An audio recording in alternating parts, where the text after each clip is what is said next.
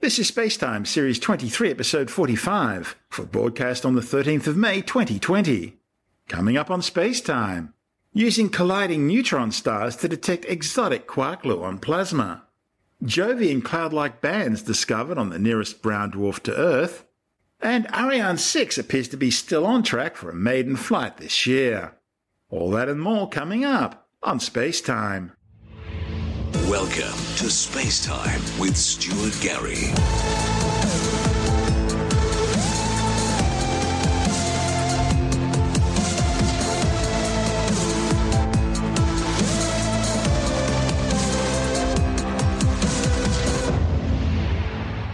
New computer modelling has suggested that an exotic substance known as quark-gluon plasma, which is generated by emerging neutron stars, could be detected through gravitational waves. Quark-gluon plasma is the substance which filled the entire universe during the first few milliseconds after the Big Bang 13.82 billion years ago. From roughly 10 to the minus 10 to 10 to the minus 6 seconds after creation and before the formation of matter as we know it today. It's composed of quarks, which are a type of elementary particle that make up protons and neutrons. They can usually be found in the nucleus of atoms. And gluons, which are another elementary particle which acts as a gauge boson for the strong nuclear force between quarks, and which also binds the atomic nucleus together. Quark-gluon plasma has been recreated in particle accelerator collisions on Earth, and it's previously been hypothesized as existing at the centers of neutron stars. Neutron stars are the densest objects in the universe other than black holes. They're created when massive stars far bigger than the Sun explode as core collapse supernovae. These events are so powerful, they crush the electrons and protons that make up atoms into a sort of neutronian fluid. The end result is an object somewhere around 1.5 times the mass of our 1.4 million kilometre wide Sun, crushed down to an almost perfect sphere just 20 kilometres across. When two neutron stars collide and merge, they usually collapse to form a stellar mass black hole. But alternatively, if their masses are just right, they could form a hypermassive neutron star, in which the matter in the core of the new object becomes so incredibly hot and dense it dissolves any remaining neutrons and protons into their component quarks and gluons, thus producing a quark-gluon plasma. Back in 2017, it was discovered for the first time that merging neutron stars send out gravitational wave signals which can be detected on Earth. This signal not only provides information on the nature of gravity, but also on the behavior of matter under extreme conditions.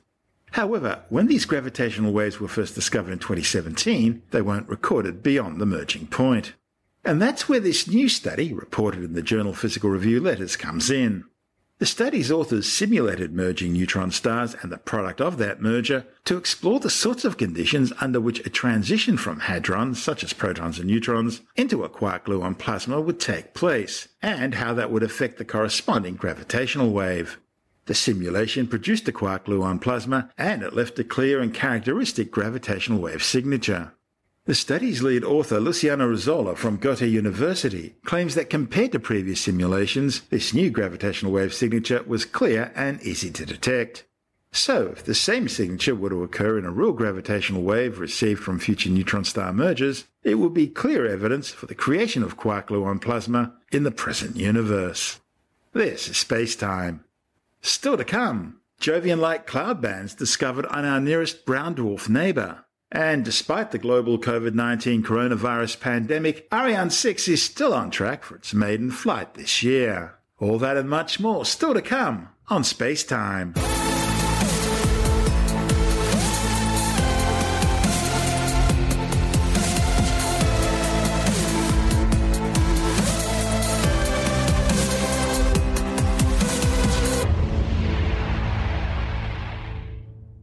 Astronomers have discovered that the nearest brown dwarf to Earth has cloud bands similar to those seen around Jupiter. Brown dwarfs are failed stars that don't have enough mass to trigger the core nuclear fusion process which makes regular stars like our Sun shine. Instead, they fill the gap between the largest planets, which are around 13 times the mass of Jupiter, and the smaller stars, known as spectral type M red dwarfs, which are around 75 to 80 times the mass of Jupiter, or if you prefer, 0.08 solar masses. Astronomers studying the brown dwarf Lumen 16a observed cloud bands similar to those seen on Jupiter and Saturn. It's the first time scientists have used a technique called polarimetry to determine the properties of atmospheric clouds outside our solar system. Lumen 16a is part of a binary system containing a second brown dwarf, Lumen 16b. At a distance of 6.5 light-years, it's the third nearest system to the Sun after Alpha Centauri and Barnard star. Each of the two brown dwarfs in the system has about 30 times the mass of Jupiter. Despite the fact that Lumen 16a and 16b both have similar masses, similar surface temperatures of about 1,000 degrees Celsius, and presumably both formed at the same time, they have remarkably different weather systems. Lumen 16b shows no signs of any stationary cloud bands, instead exhibiting evidence of more irregular patchy clouds. And this means Lumen 16b has very noticeable brightness variations as a result of its cloudy features. Researchers used an instrument on the Very Large Telescope in Chile to study polarized light from the Lumen 16 system. Polarization is a property of light that represents the direction of the light wave oscillation. It's the same principle employed by polarized sunglasses to block out one direction of polarization, reducing glare and improving contrast. But instead of trying to block out the glare, in this study the astronomers were measuring it. You see, when light's reflected off particles such as cloud droplets, it can favor a certain angle of polarization. And by measuring the preferred polarization of light from the distant system, the authors could determine the presence of clouds, even though they couldn't directly resolve either brown dwarf's cloud structure. To work out exactly what the light encountered on its way through the brown dwarf's atmosphere, they compared their observations with a range of models of brown dwarf atmospheres, such as ones with solid cloud decks, ones with striped cloud bands, and even brown dwarfs that are oblate due to their fast rotation.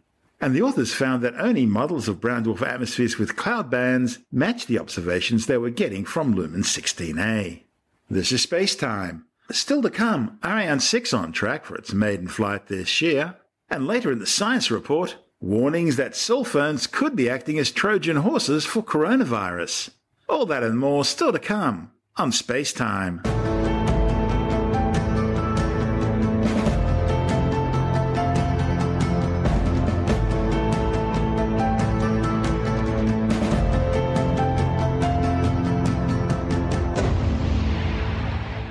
Okay, let's take a break from our show for a word from our sponsor, ExpressVPN, rated #1 by TechRadar. You may be wondering why you need a virtual private network. Well, it's in the name. It's all about privacy.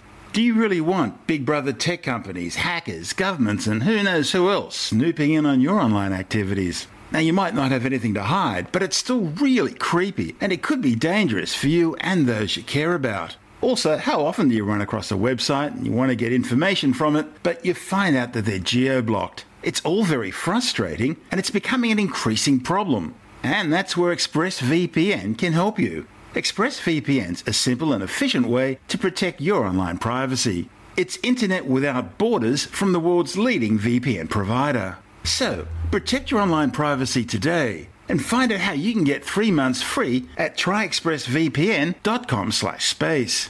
That's tryexpressvpn.com/space for 3 months free with a 1-year package. Visit tryexpressvpn.com/space to learn more.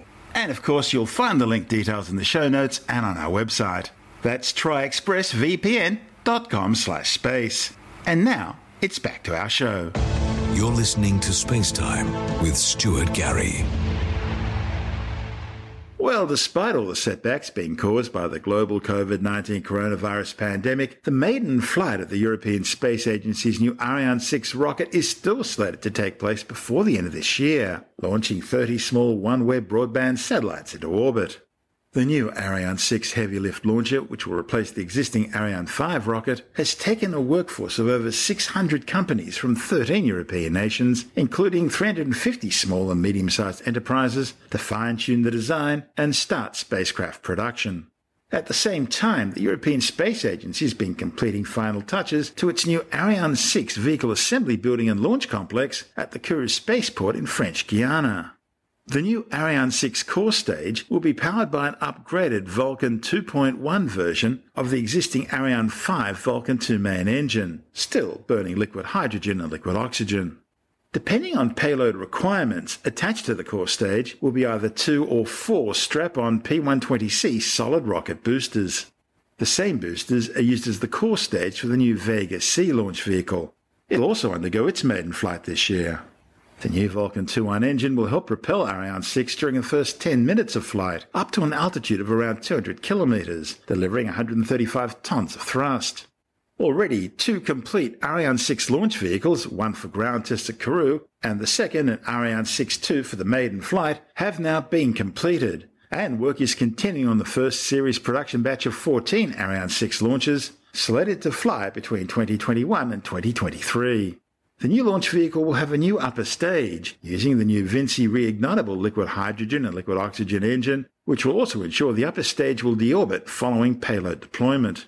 The idea being to reduce the amount of space junk up there. Meanwhile, a new upper stage using composite materials known as Phoebus is also currently under development. This report from ESA TV. In the forests of Lampolzhausen near Stuttgart lies the German Aerospace Agency's Institute of Space Propulsion. Over the last 40 years, nearly all the liquid propulsion engines of every version of the Ariane launch vehicle have been tested here, and ESA's new Ariane 6 is no exception. With its maiden flight in sight, many of its components are being checked here. To accommodate this new vehicle, several of the test facilities have been modified. So for the moment, we have the P4-1, which is a high-altitude test facility where we have made already the development and qualification testing of the Vinci engine. And we have the P5, which is testing currently the main stage engine, the Vulcan 2.1 for the Ariane 6. And we are now in the process of accepting the new test facility for the upper stage, which is called the P5.2. This P5.2 facility is new and has been specially built to test Ariane 6's upper stage. It looks like a launch pad, complete with different floors in a tower, similar to the ones at Europe's spaceport in French Guiana. Operations inside this facility are monitored from a central control room. After final preparations, a countdown marks the start of the test, just like an actual rocket launch. The Ariane 6 upper stage incorporates the Vinci reignitable rocket engine. This reignition is a key feature, adding versatility to Ariane 6 missions.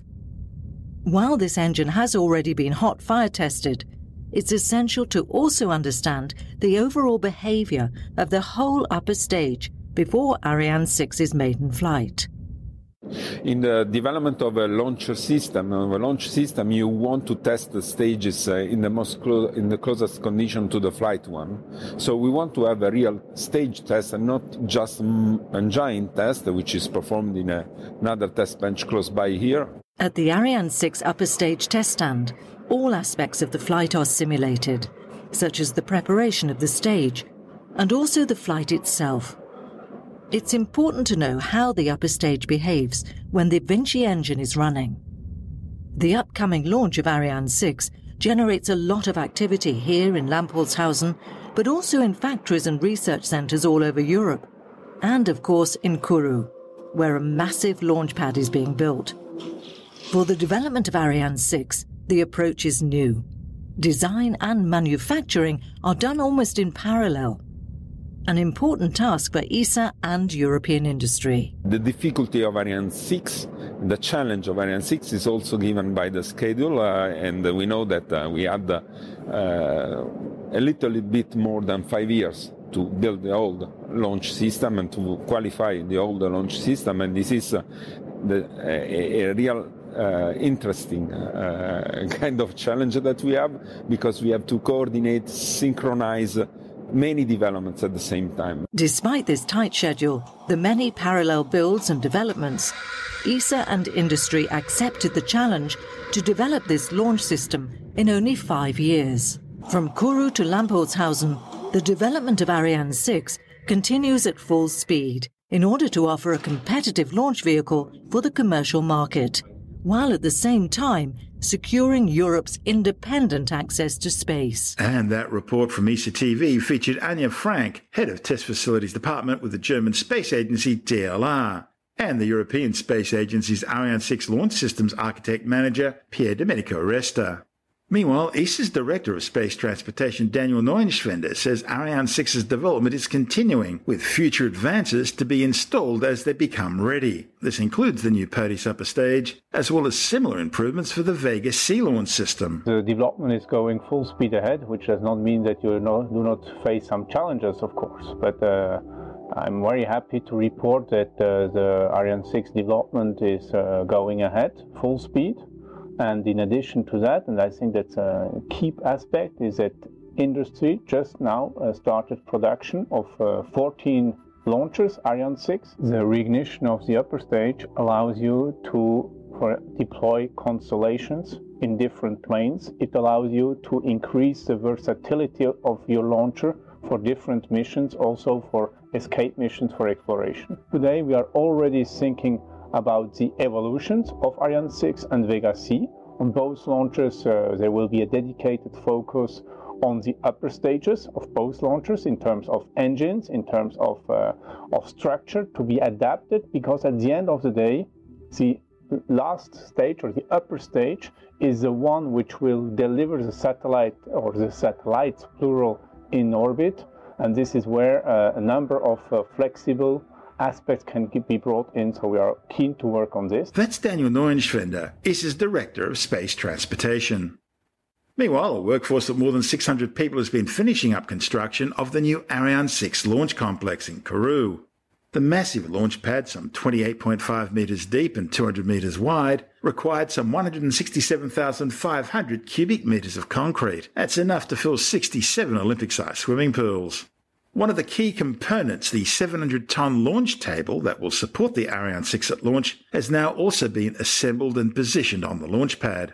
This massive structure is so big it arrived in several separate parts by ship and was then welded together and fitted with some of its equipment at a preparation site about 250 metres from the launch pad. Moving this massive structure into its permanent position at the centre of the launch pad was a complex procedure. First, a temporary railway had to be built. Hydraulic jacks were then installed and a mechanical guidance system used to roll the giant 4-metre high, 20-metre long and 18-metre wide table into position. Once it was positioned exactly over the centre of the pad, it was then lowered with millimetre precision into its final position, where its mechanical, hydraulic and electrical equipment were installed. Also now in place is the 8,200-ton mobile gantry, which will store and protect Ariane 6 until it's retracted about 5 hours before each launch. This is Space Time. Still to come, the science report, including warnings that cell phones could be acting as Trojan horses for coronavirus, and logging found to have had a profound effect on this year's catastrophic Australian bushfires. All that and more still to come on Space Time.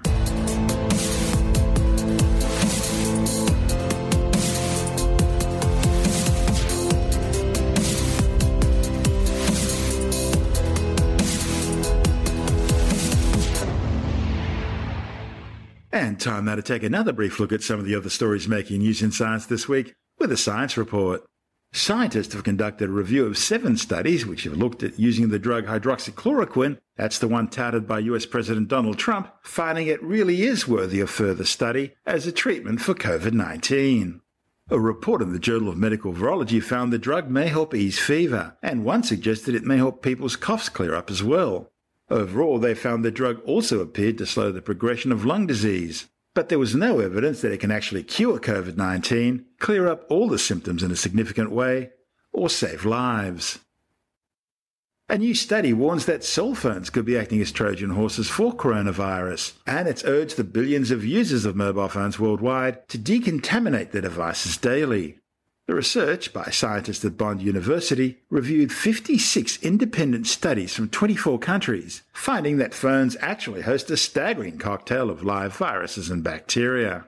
The systematic review, which actually predates the current COVID-19 pandemic, found golden staph and E. coli microbes were among the most common bugs on the phones.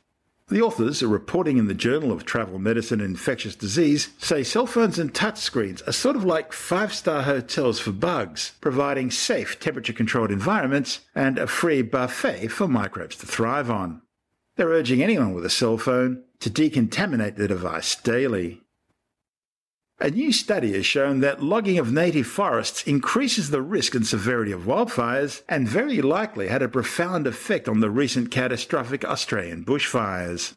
The findings, reported in the journal Nature, come in the wake of Australia's worst forest fires in recorded history. The devastating bushfires killed at least 34 people, destroyed more than 6,000 buildings, including 2,779 homes, burnt out some 186,000 square kilometres, and killed more than 1.5 billion animals, including many highly endangered species. Paleontologists have identified the first near-complete skeleton of a Gondwana therian, a badger-like mammal which lived on the ancient supercontinent of Gondwana. The 70-million-year-old fossils were discovered in Madagascar in 1999. It's been named Aldotherium hui, from the Malagasy word meaning crazy and the Greek word for beast. That's because it features a distinctively unmammalian large hole at the top of its snout, forelimbs which are aligned with the spine typical of a mammal, while its back legs are more spayed out, like those of a reptile. The crazy beast had previously only been described from a few pieces of jaws, teeth and skull. The new, more complete discovery, reported in the journal Nature, provides a far more complete picture, and appears to represent a young animal around 3.1 kilograms, making it among the largest known mammals of the era, which was dominated by the dinosaurs. Researchers say their larger size is likely to be due to evolving in isolation on the island of Madagascar. Iran has unveiled a new coronavirus detector. The problem is, it looks almost identical to the fake bomb detector Tehran was flogging a few years ago. Iran's Islamic Revolutionary Guard, Major General Hossein Salam, is promoting the new device, claiming it's an amazing scientific high-tech marvel, capable of detecting coronavirus in just a few seconds from a distance of 100 meters. He says that means there's no need for blood tests or putting health workers in any potential danger of infection. But the thing is, this same device has previously been flogged by the Iranian government's Islamic Revolutionary Guard as a bomb detector, as a device able to sniff out fuel smugglers, detect people with AIDS, and even find lost golf balls. Back in the days when this device was being pushed as a bomb detector, Iran managed to scam millions of dollars from gullible governments across the Middle East and as far away as Thailand. In 2013, the Egyptian government pushed a similar device, claiming it was a tool for detecting hepatitis. The gadget's now being called the ADE 651, and I'm sure as a special offer if you buy it today, you'll get a set of steak knives, plus a block of apartments and Tasmania. And that's the show for now.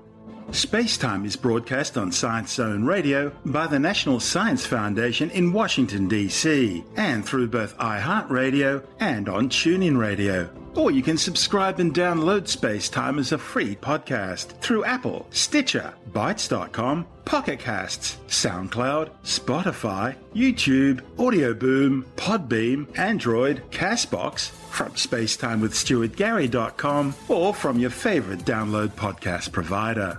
You can help support the show and the work we do by visiting the Spacetime online shop and grabbing yourself a few goodies, or by becoming a Spacetime patron, which gives you access to commercial-free double-episode versions of the show, as well as bonus audio content and other rewards. Just go to our Patreon page through spacetimewithstuartgary.com for all the details. If you want more Spacetime, check out our blog, where you'll find all the stuff we couldn't fit in the show, as well as loads of images, news stories, videos, and things on the web I find interesting or amusing. Just go to spacetimewithstuartgary.tumblr.com. That's all one word and in lowercase, and that's Tumblr without the E. You can also follow us through @StuartGary on Twitter, at Spacetime with Stuart Gary on Instagram, through our Spacetime YouTube channel, and on Facebook, just go to www.facebook.com/Spacetime with Stuart Gary. Spacetime is brought to you in collaboration with Australian Sky and Telescope magazine, your window on the universe. You've been listening to Spacetime with Stuart Gary. This has been another quality podcast production from Bytes.com.